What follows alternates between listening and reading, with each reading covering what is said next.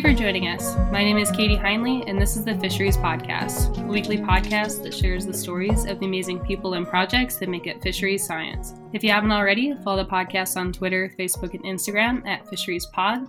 If you are the generous sort, you can be like Garrett, Ben, Jerry, Janet, Robin, and John, and help support the podcast on Patreon with either a recurring or one-time donation. This helps us pay for various parts of the show. If that isn't your thing, you can also purchase Fisheries Pod shirts, hoodies, stickers, and face masks on our Teespring store. Today I'm interviewing Tyler Winter. Tyler is a lifelong angler, conservationist, and environmental scientist.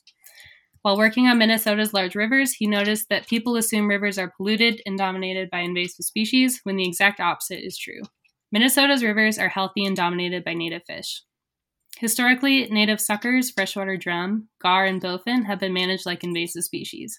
Tyler and his friends founded Native Fish for Tomorrow as a consumptive conservation group to challenge the rough fish paradigm. As anglers, they prove that native fish are a resource that should be managed for sustainability and their ecosystem services. And they hope to inspire others to angle for native fish so they can enjoy the resource too. All right, welcome to the podcast, Tyler. Hey, thank you for having me. I always like to start with people's backgrounds. So can you tell me where your interest in fish first began? You know, that's actually one of the ongoing mysteries. I come from a family of outdoors people, and we grew up hunting, but I was like the black sheep of the family as an angler. And so I ended up teaching myself to fish. I always like to think that it was the curiosity of the unseen and the unknown, but I've wanted to catch fish since before I can remember. And the first place that I actually got to seriously practice fishing was a drainage ditch that was within biking distance of my grandma's house. And so I could go over to grandma's and bike over to the ditch, and I would fish for carp because they were the biggest thing around. And one day I caught a bright silver fish that leapt out of this muddy water, right? And it's just shot out of the water, bright silver fish, and leapt all over. And I got it to my hands, and I did not know what it was. And I had already read everything I could about fish, and so the fact that there was a fish in this drainage ditch that I hadn't heard of really sparked this curiosity and inspired me to dig into and have like a lifelong quest to learn about all of these Minnesota fish. And it turns out that fish was a moon eye, which just so happens to be on the rough fish list. But I still credit that fish the surprising way it jumped out of the water for proving to me that there was always going to be mysteries. That's awesome. My first experience with fisheries was in these little intermittent prairie streams, and it was kind of a similar deal where it's super muddy water. You're like, nothing can live in here. Why are we even sampling this? And you pull it up, and there's just hundreds of minnows, and it's incredible what fish can live through and that we just don't even think of as good fish habitat. Right. And I always like to say that every fish in Minnesota and, the upper Midwest as well, but every fish here has some amazing story or adaptation because they have to survive heat and freezing and, drought and floods. And so, everything from a mud minnow or a Topeka shiner up to a sturgeon and everything in between has some amazing fact or some interesting story about it. And a lot of those get overlooked, which I think is a shame. Yeah, for sure. And especially you saying moon eye, one of my favorite species to angle for, especially fly fishing, because I'm not very good, is gold eye, like the lower Yellowstone River, because they're easier to catch and they're also like really fun to catch.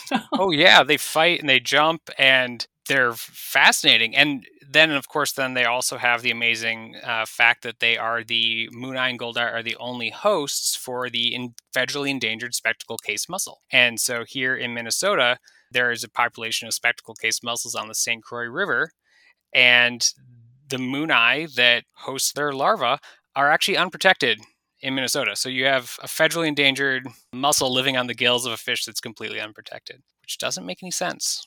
Right. I think that leads in well to my next question, which is, can you talk about what the rough fish paradigm is? Yeah, so the rough fish paradigm, this idea that there are neat buckets, that we can put fish in, right? And I like to think there's kind of three. You sport fish, rough fish, and minnows, bait, right? And that has gotten put into law. But when you go back in time, those divisions didn't exist, right? There was a time when we all fished for food. I was just reading an article today from Serious Eats that the origin of hush puppies is something called red horse bread. There was a time when you just you ate what you could catch. And there was no need to have artificial divides about if it was rough or game. And I think it was around in the 1920s when water pollution was probably at an all-time high. Rivers, warm water rivers and urban rivers were incredibly polluted. And trains started taking people on vacation to pristine wilderness areas where the trains also took trout to stock. And at this point, fishing becomes a way to create identity and a class divided activity. And so if you had the means, of course you would leave and go away, because why would you fish in the river where the pollution goes? And so then the people who did that looked back home and went, who would even lower themselves to fish in this polluted place? As if those people had a choice. And at that point, then somehow the warm water rivers that were polluted, the fish that could survive or did survive in them, or in many cases didn't, and the people who were still using them as a food resource all kind of got lumped together. And people started applying this same sort of logic to them of like, well, the river's dirty and the fish got to be dirty. And like, well, the people who would go there. And, birds and hunting aren't used in this way, right? I've never heard a bird watcher say that they would never lower themselves to look at a crow. Right. But with fishing, people often really feel the need to tell you what kind of angler they are and how far they travel, even to this day, as if that's a mark of pride. And that's an extension, I believe, of this cultural idea of these splitting. And unfortunately now today, this still continues on, where I live next to the Mississippi. Actually, just before we recorded, I was just out fishing for an hour. And I also work doing water quality monitoring on the Mississippi River. And there happens to be a good number of bigmouth buffalo in this stretch of the river. And an angler, I saw him out there every week. And he's like, oh, yeah, well, they're always grass carp over there. And I'm like, no, they're not. They're not grass carp at all. They're bigmouth buffalo. And he's like, what? The buffalo is a mammal. And, right. And when you have to explain to people the fish you're trying to conserve is a fish, you're really not even on the conservation field yet. Whereas trout are already, like, they're doing end zone dances of in the, conservation world. And I've been nearly hit by people throwing yard debris into the Mississippi River while I was fishing, because that's where they think trash goes, right? Even though they live right on the river, they think the river's still where trash goes. They think the fish are trash, and they certainly don't provide any access to me and my family when I want to go down there. And so this rough fish paradigm is really insidious. And when I started looking around at it, sure enough, it's actually enshrined in law. There's a statute in Minnesota that defines fish, and we're one of the states that still even uses the archaic term rough fish. And it defines this group as being the common carp, the suckers, the buffalo, the bowfin, the mooneye. And so this group of fish has been managed, even though it's 26 native species, it's being managed like the 27th invasive species. And that's the consequence of this rough fish paradigm that we still live with today. Right. Okay, so you're saying that it's enshrined in law as rough fish, and that's kind of what we're here to talk about in this episode, is a new law that just passed the Minnesota legislature that is hopefully going to change that. Can you give an overview of this bill? Yes. So Minnesota has been having a lot of news around its native fish conservation, and that really started with, I believe, with Alec Lackman's research, where he set the freshwater teleost record with bigmouth buffalo at being 112 years old right here in Minnesota. And we started having media coverage about bigmouth buffalo. And I even got to be on a fishing show for bigmouth buffalo. And bigmouth buffalo and all of these other fish then started to get some attention. And then there was also an incident where some people speared over 80 gar using electronics through the ice in Minnesota, and that got the attention of some legislatures. And so we have the gar bill. Minnesota now has a limit of 10 gar in possession. And then that led to the next logical question was, well, why only gar?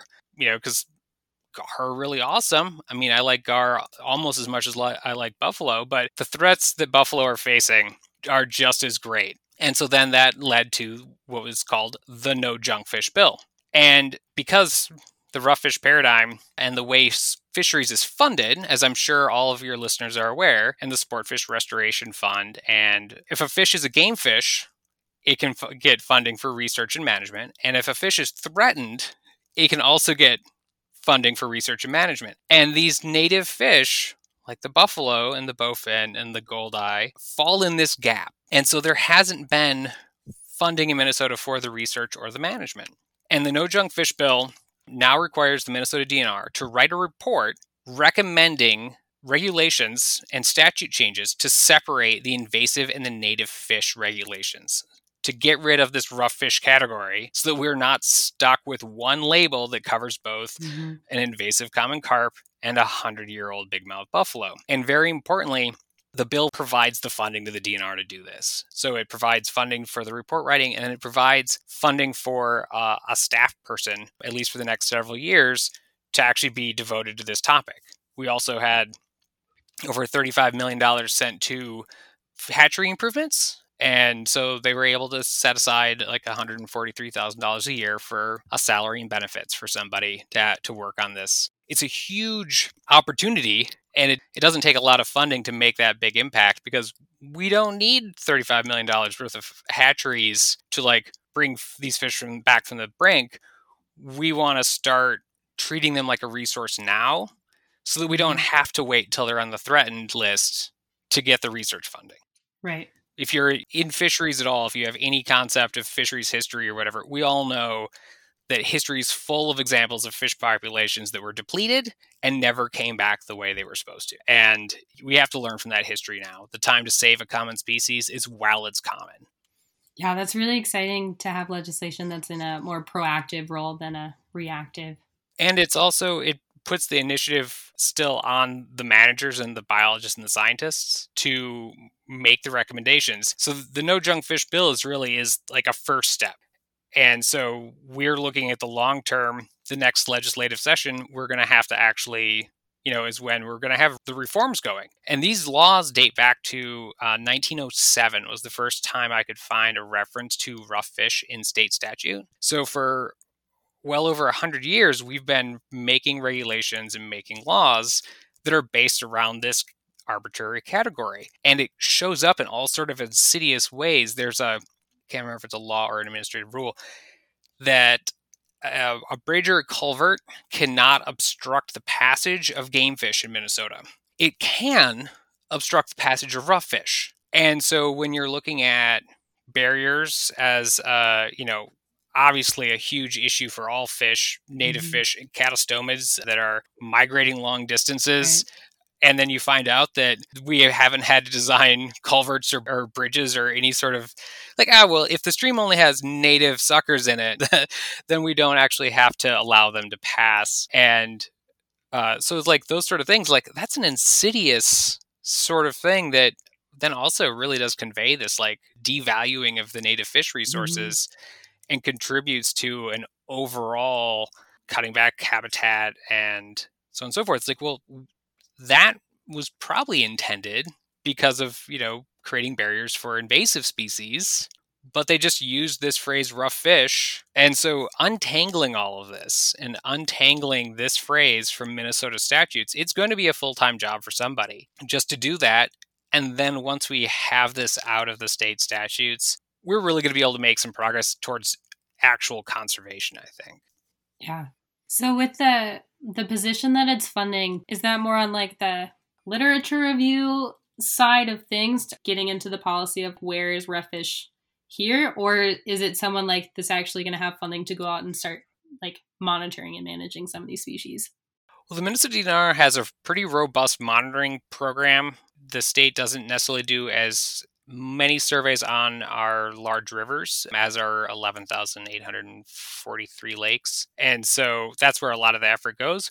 We do a lot of monitoring, and we have a very extensive and well-sorted fish database. And so I think, I don't work for the Minnesota DNR, but I think this person's mainly going to be working on the rulemaking and regulatory side of things. I heard that the phrase rough fish comes up in Minnesota statutes or rules at least 70 times. And so just going through and figuring out what the correct replacement language for that is going to keep someone busy for a while. My role in this is as the conservationist and a science communicator as well. as a conservationist, as a stakeholder, I'm a founding member of the group Native Fish for Tomorrow, and that just existing, and I was able to testify on behalf of this bill with DNR staff. So it was great to have their support and then some formalized conservation stakeholders coming forward. I also want to call out there was quite a coalition of Minnesota's conservation organizations that supported this, including the Minnesota Isaac Walton League, Minnesota Conservation Federation, Friends of Pool 2, and others. Awesome. Who is the legislator that brought this bill to be? This bill was Representative Sidney Jordan, and then the first no junk fish bill was Representative Becker Finn. And so we have some great legislative support in Minnesota. And it seems that if you can get some stakeholders, some managers, and some representatives all on the same page, you can really get stuff done pretty quickly. Yeah, that's awesome. It was pretty well received overall, wasn't it? Yeah. I mean, the fact of the matter is that everybody who harvests native fish or uses them for, harvest them recreationally, we all know, that this is a finite resource, and that if we want to fish and make fish cakes and do all this for the future, that we have to have fish to do it. And then one thing that I think is fun is to talk to the non-anglers, right? And you show them a picture of a fish, or you show them a fish, and you say, do you know why there are so many eagles here, right? And they're like, I hadn't really thought of it. Well, because they eat red horse, right? Mm-hmm. My favorite big mouth buffalo spot has a dead tree above it where eagles roost. And so I'll be sight fishing to buffalo, and an eagle will take off, and all of my buffalo will spook at the same time. And I have to wait for the buffalo to get calm again.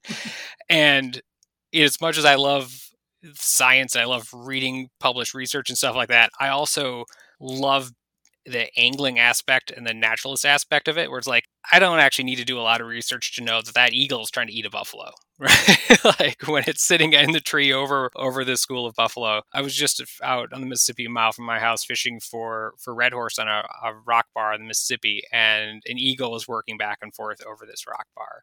And so it's that these are things, and to tell people these are the link in the food chain between your habitat and your water quality, your invertebrates, we all, invertebrate IBIs. These are the link between that and the charismatic megafauna. Mm-hmm. And that link has been so underappreciated, right? But I catch so many red horse that have scars on their back, scales missing or whatever. And it's these fish are out there fulfilling that ecological niche. They're turning over rocks on the bottom. They're, combating embedded sediments, and they should be out there in numbers doing all of these things. And we should manage them and appreciate them, even if you don't fish for them. If you like eagles and you like otters and you like freshwater mussels because you're a naturalist, then of course you should like the fish that support those things and support those ecosystem functions. This is going to be one of my favorite podcasts just because we get to talk about how cool suckers are. Do you have a favorite sucker? I always say the blue sucker because it was one of the ones that I caught when I was working for FWP and on the Lower Yellowstone, and they're massive and they have really gross knobbly lips, and they're I think really charismatic in that they're kind of goofy looking. Oh, but yeah. I also shorthead red horse have the most brilliant red tails, so it's hard. They're all so cool. Shorthead red horse are always dear to my heart, and they're my family's favorite. We are always competing to see who gets the biggest shorthead red horse, but right now we are all tied at 21 inches exactly. Oh, nice. I know. So whoever catches a 21 and a quarter is going to be king or queen of the shortheads in our family and have bragging rights. Well, along the lines of angling for these non-game species, I think it'd be great to talk a bit more about your nonprofit, Native Fish for Tomorrow. Can you talk about what inspired you all to create this organization and the goals and mission of it? Yeah, Native Fish for Tomorrow sprang out of a group of friends who coalesced around roughfish.com. And we are all passionate anglers. And we looked at the success and the advocacy of so many other groups that were focused on game fish. And we really wanted to bring that sort of energy and that sort of, we call it consumptive conservation, right? Where we want to promote and share these fish by telling people you can go and get them and maybe it's catch and release, maybe it's catch and cook, but that these are actually an available resource, right? Things that are managed as a resource are managed for sustainability. And so saying, I go out and catch them and I make homemade fish sticks goes a long way to combating the devaluing of this resource. I often hear people say, well, you can't eat them. And then I say, am I going to die? Because I do. Or people will say, well, you know who does eat them? And I'm like, just stop now. Something. But those are the two things that I hear. And so, like, if I say, hey, I go fish for these and I eat a few, that forces people to reconsider their devaluing of them, to see them as a potential game fish and as a resource, especially before the walleye opener here in Minnesota. It's like, well, what else are you going to do? Sunfish are so small. Of course, I'm going to go out and catch the sucker run. And we see a lot of people out there, and the other thing is, too, is that walleye are king in Minnesota. And when they do creel surveys, of course, walleye are the most sought after. But I think that's because they don't consider whatever bites to be a type of fish. If you tally up all the people who are fishing for whatever bites, they're probably more popular than walleye. But it's been hard to coalesce stakeholders around whatever bites. Native Fish for Tomorrow in the short term, our goal is actually to get some name recognition for these species. A lot of what we're doing education-wise and communication-wise is just telling people that fish are not a carp. As I alluded to earlier, when people don't know that your fish exists, it's hard to get interest in conservation. And so, combating the phrase, I don't even want to say it, but buffalo carp is like the worst thing that ever happened to buffalo. And creating this organized stakeholders and formalizing ourselves, because we're all passionate about this. And I think it's important to bring passionate stakeholders into this. That if it's an academic thing, it's really easy to sort of kick the can down the road, but then you run the risk of putting them on the threatened list before you're able to do any work on them. And so we want to engage managers and legislators now to keep these fish as a sustainable resource for people, for ourselves, and for everyone else. Awesome. If anyone wants to contribute or support Native Fish for Tomorrow, is there a good way for them to do that? Visit our website. We are still in the process of ramping up. Luckily, existing has been really helpful for us and has we've been able to interface and to testify and stuff. Knowing the audience for this podcast, I would say if anyone has any great research or projects that they would like to share with us, please send it on. We obviously believe we love reading the science, and that is a great conversation starter for people. And all of the research that is being done as of recent, I think we're in a bit of a scientific rough fish renaissance right now, with the great work from Alec Blackman and Dr. Ripple and Solomon David. And now so many great ichthyologists are coming to Minnesota with an interest in native fish. It's a great time. It's a great time to be working on this issue in Minnesota. It feels like everything's coming together for us. Yeah, that's awesome. Is there anything else you would like people to know about either the No Junk Fish bill, Native Fish for Tomorrow, or just like native fish in general before we move on to our last questions? Man, there are so many things I want people to know about native fish in general. One thing that I think is a struggle for us and communication-wise, and if anyone can help with this, is the fact that we're trying to advocate for such a wide range of species all at the same time.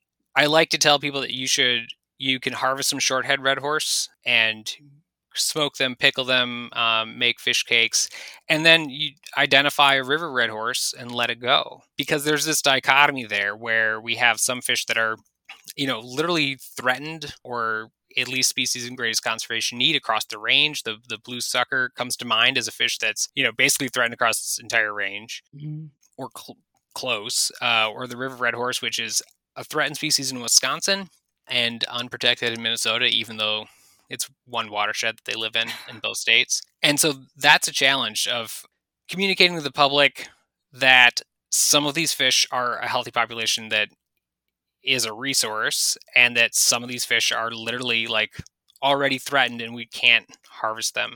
I personally, Native Fish for Tomorrow, would like to see catch and release regulations for that. I often lament the fact that I can't take somebody river red horse fishing and show them a river red horse. It was a great privilege of mine. I got to do that for a fishing show once, but I had to get an endangered threatened species permit.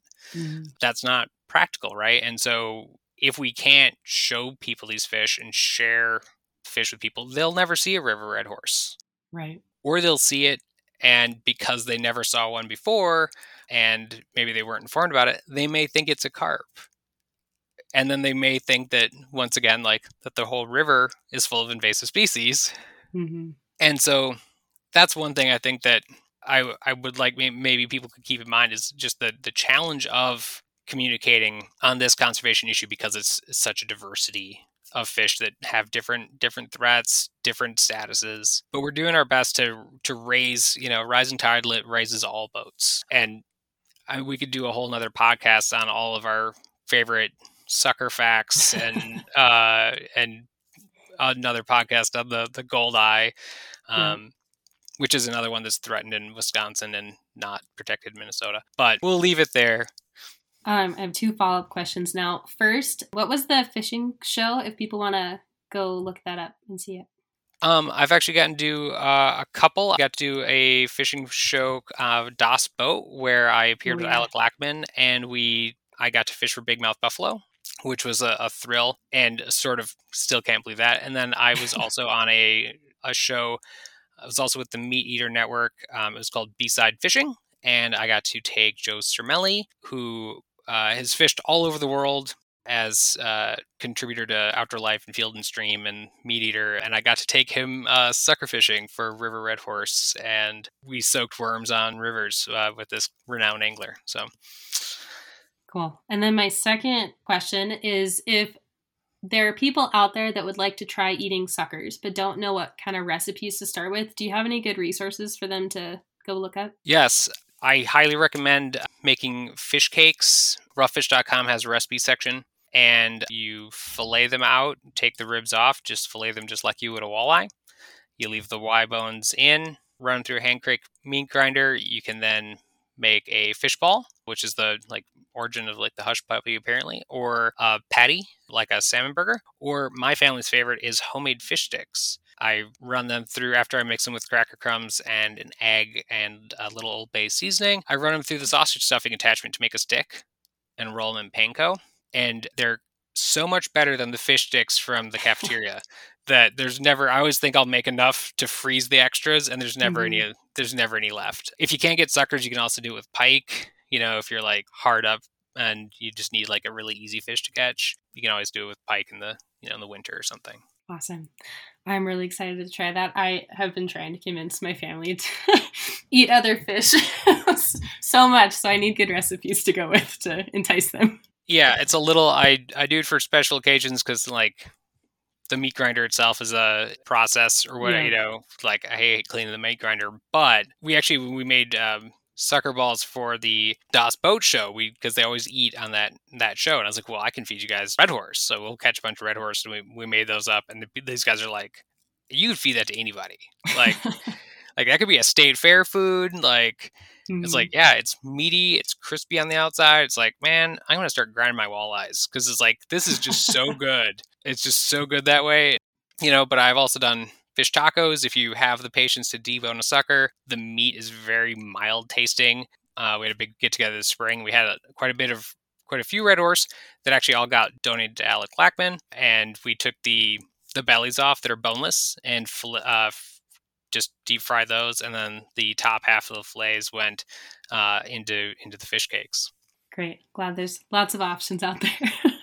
Well, this brings us to the end of what we call the tough part of the interview, and to our final 5 questions, which is a group of questions we ask each of the guests that come on the show. I actually think these are a little bit harder, but we'll see what you think. First one is, what is your favorite fish? I'm going to have to give 2 answers. So I think my favorite fish overall is the bigmouth buffalo, because you can sit there, you can sit, with the water's clear, and you can sit there and you can watch them, and it is incredible as an angler to catch and release a fish that very likely will outlive you, and your kids and your grandkids might catch that same fish. That's kind of an inspiring thing for me. But I'm also going to say that big mouth buffalo are sort of an ungrateful fish, and they don't bite very well.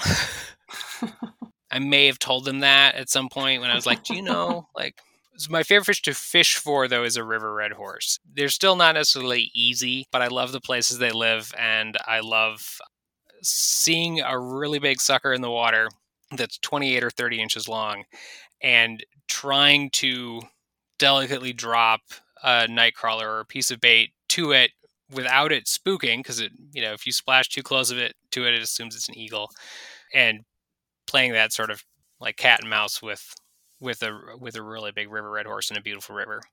Are you usually, I never know the right term for, there's like fly fishing, and then I just think of like normal fishing or gear fishing maybe. Do you do both, or like what's your usual tactic? I do a little bit of everything. One of the things I love about an all species angling is that it really forces you to be able to do anything. It's like sometimes a fly rod is the best. For big mouth buffalo, I use a Kairu rod, which is a Japanese trout fishing rod, usually that traditionally uses bait. Mm-hmm. But yeah, most of my fish come with a slip sinker rig and a spinning rod and a worm. I find that if you combine finesse and bait, you generally will outfish just about anything else.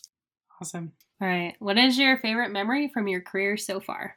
Probably filming the B-side fishing River Red Horse episode. Although that was a struggle, it felt pretty surreal and was quite the privilege to be able to do something like that. Some of the other things, I've gotten to do a lot of cool things for in my conservation work and advocacy work. A lot of them feel like dumb luck, and that felt like something maybe I had earned. That's awesome. All right. The next one's what's your dream job location, but I think I'm going to change it to what is your dream fishing location? My dream fishing location is a river somewhere in Minnesota. I'm not sure if I've found it yet, so I'm going to keep looking. Awesome. All right. If money is not an issue, what is one project you would like to work on? I would love to study freshwater fish migrations more. I think I know as you're a fan of suckers too, that is such a understudied and obviously important aspect of river ecology. We get hints at the importance of interoperous spawning migrations and nutrient transport and stuff. But when you see these fish migrating up tributaries in the spring, red horse and stuff in Minnesota, you just have to marvel at that and wonder, like, A, is that historically representative? Like, how was it more? And then also, what is the effect of that, and how much, we know that's such a big thing for salmon, but you're seeing these rivers fill up in the springtime, and you're like, it has to be making an impact. And I would love to study that. I would also love to either study or have someone study that and tell me about it. And it would really help me better understand when I was supposed to be fishing. Right. As an angling scientist, I carry a thermometer with me and, making notes about like trying to match up spawning run temperatures with when I should be going. And if somebody could come up with a way to forecast river temperatures into the future so I could plan my vacation time. All right. Our last question is, if there's one pointer principle you could have programmed into everyone's head, what would it be? This might be the easiest question, actually. To fish close to home. If everyone would fish close to home at least sometimes, then every backyard would have an advocate for it and would have a stakeholder. And that means that, we would have more appreciation for all of our waters and all of our fish. There's nothing wrong with traveling to destinations and to exotic locations and appreciating amazing fish that are far away. But if we don't also fish close to home and appreciate what's in our own backyard, we're going to miss stuff and we're going to overlook stuff. And so I strongly encourage every angler, every researcher, everybody who loves fish to remember, like, find the water that's closest to your house and at least try fishing it once or occasionally, and then hopefully have a new appreciation for something that maybe was mundane or overlooked. And I can also tell you from personal experience, if you can find a fishing spot within an hour of your house, you can go fishing a lot more. Mm-hmm. which is I get to fish with my kids 3 days a week because we fish the Mississippi River for suckers. Awesome. All right. Well, Tyler, thank you so much for coming on the podcast today. It was so nice to nerd out about suckers and hear about the No Junk Fish bill. If people want to find out more about you, Native Fish for Tomorrow, or anything like that, how should they get a hold of you to do that? Native Fish for Tomorrow is a great website. Native Fish for Tomorrow, all spelled out. We are also on Instagram. That's Native Fish 4 for tomorrow. I'm also on Instagram. That's a great way to get a hold of me at Buffalo_catcher. So under Buffalo Catcher. And email me at Tyler, Tyler, at nf4t.org with anything native fish related. I research or fish photos or questions. Perfect. I will put all those links in the show notes. I hope that you all enjoyed this episode. If you'd like to get a hold of me or the podcast, you can find me at KB Hindley on Twitter, and the podcast is on Twitter, Facebook, and Instagram at FisheриesPod, or send us an email to feedback@thefisheriespodcast.com. You can download past, present, and future episodes on your favorite listening app, or stream it from Spotify or thefisheriespodcast.com. And don't forget, you can help support the podcast with a monthly contribution through Patreon, or by rocking some awesome Fisheries Podcast shirts, hoodies, and stickers available on Teespring. I'm Katie Hindley. Thank you for listening to this episode of the Fisheries Podcast, and remember, fish close to home.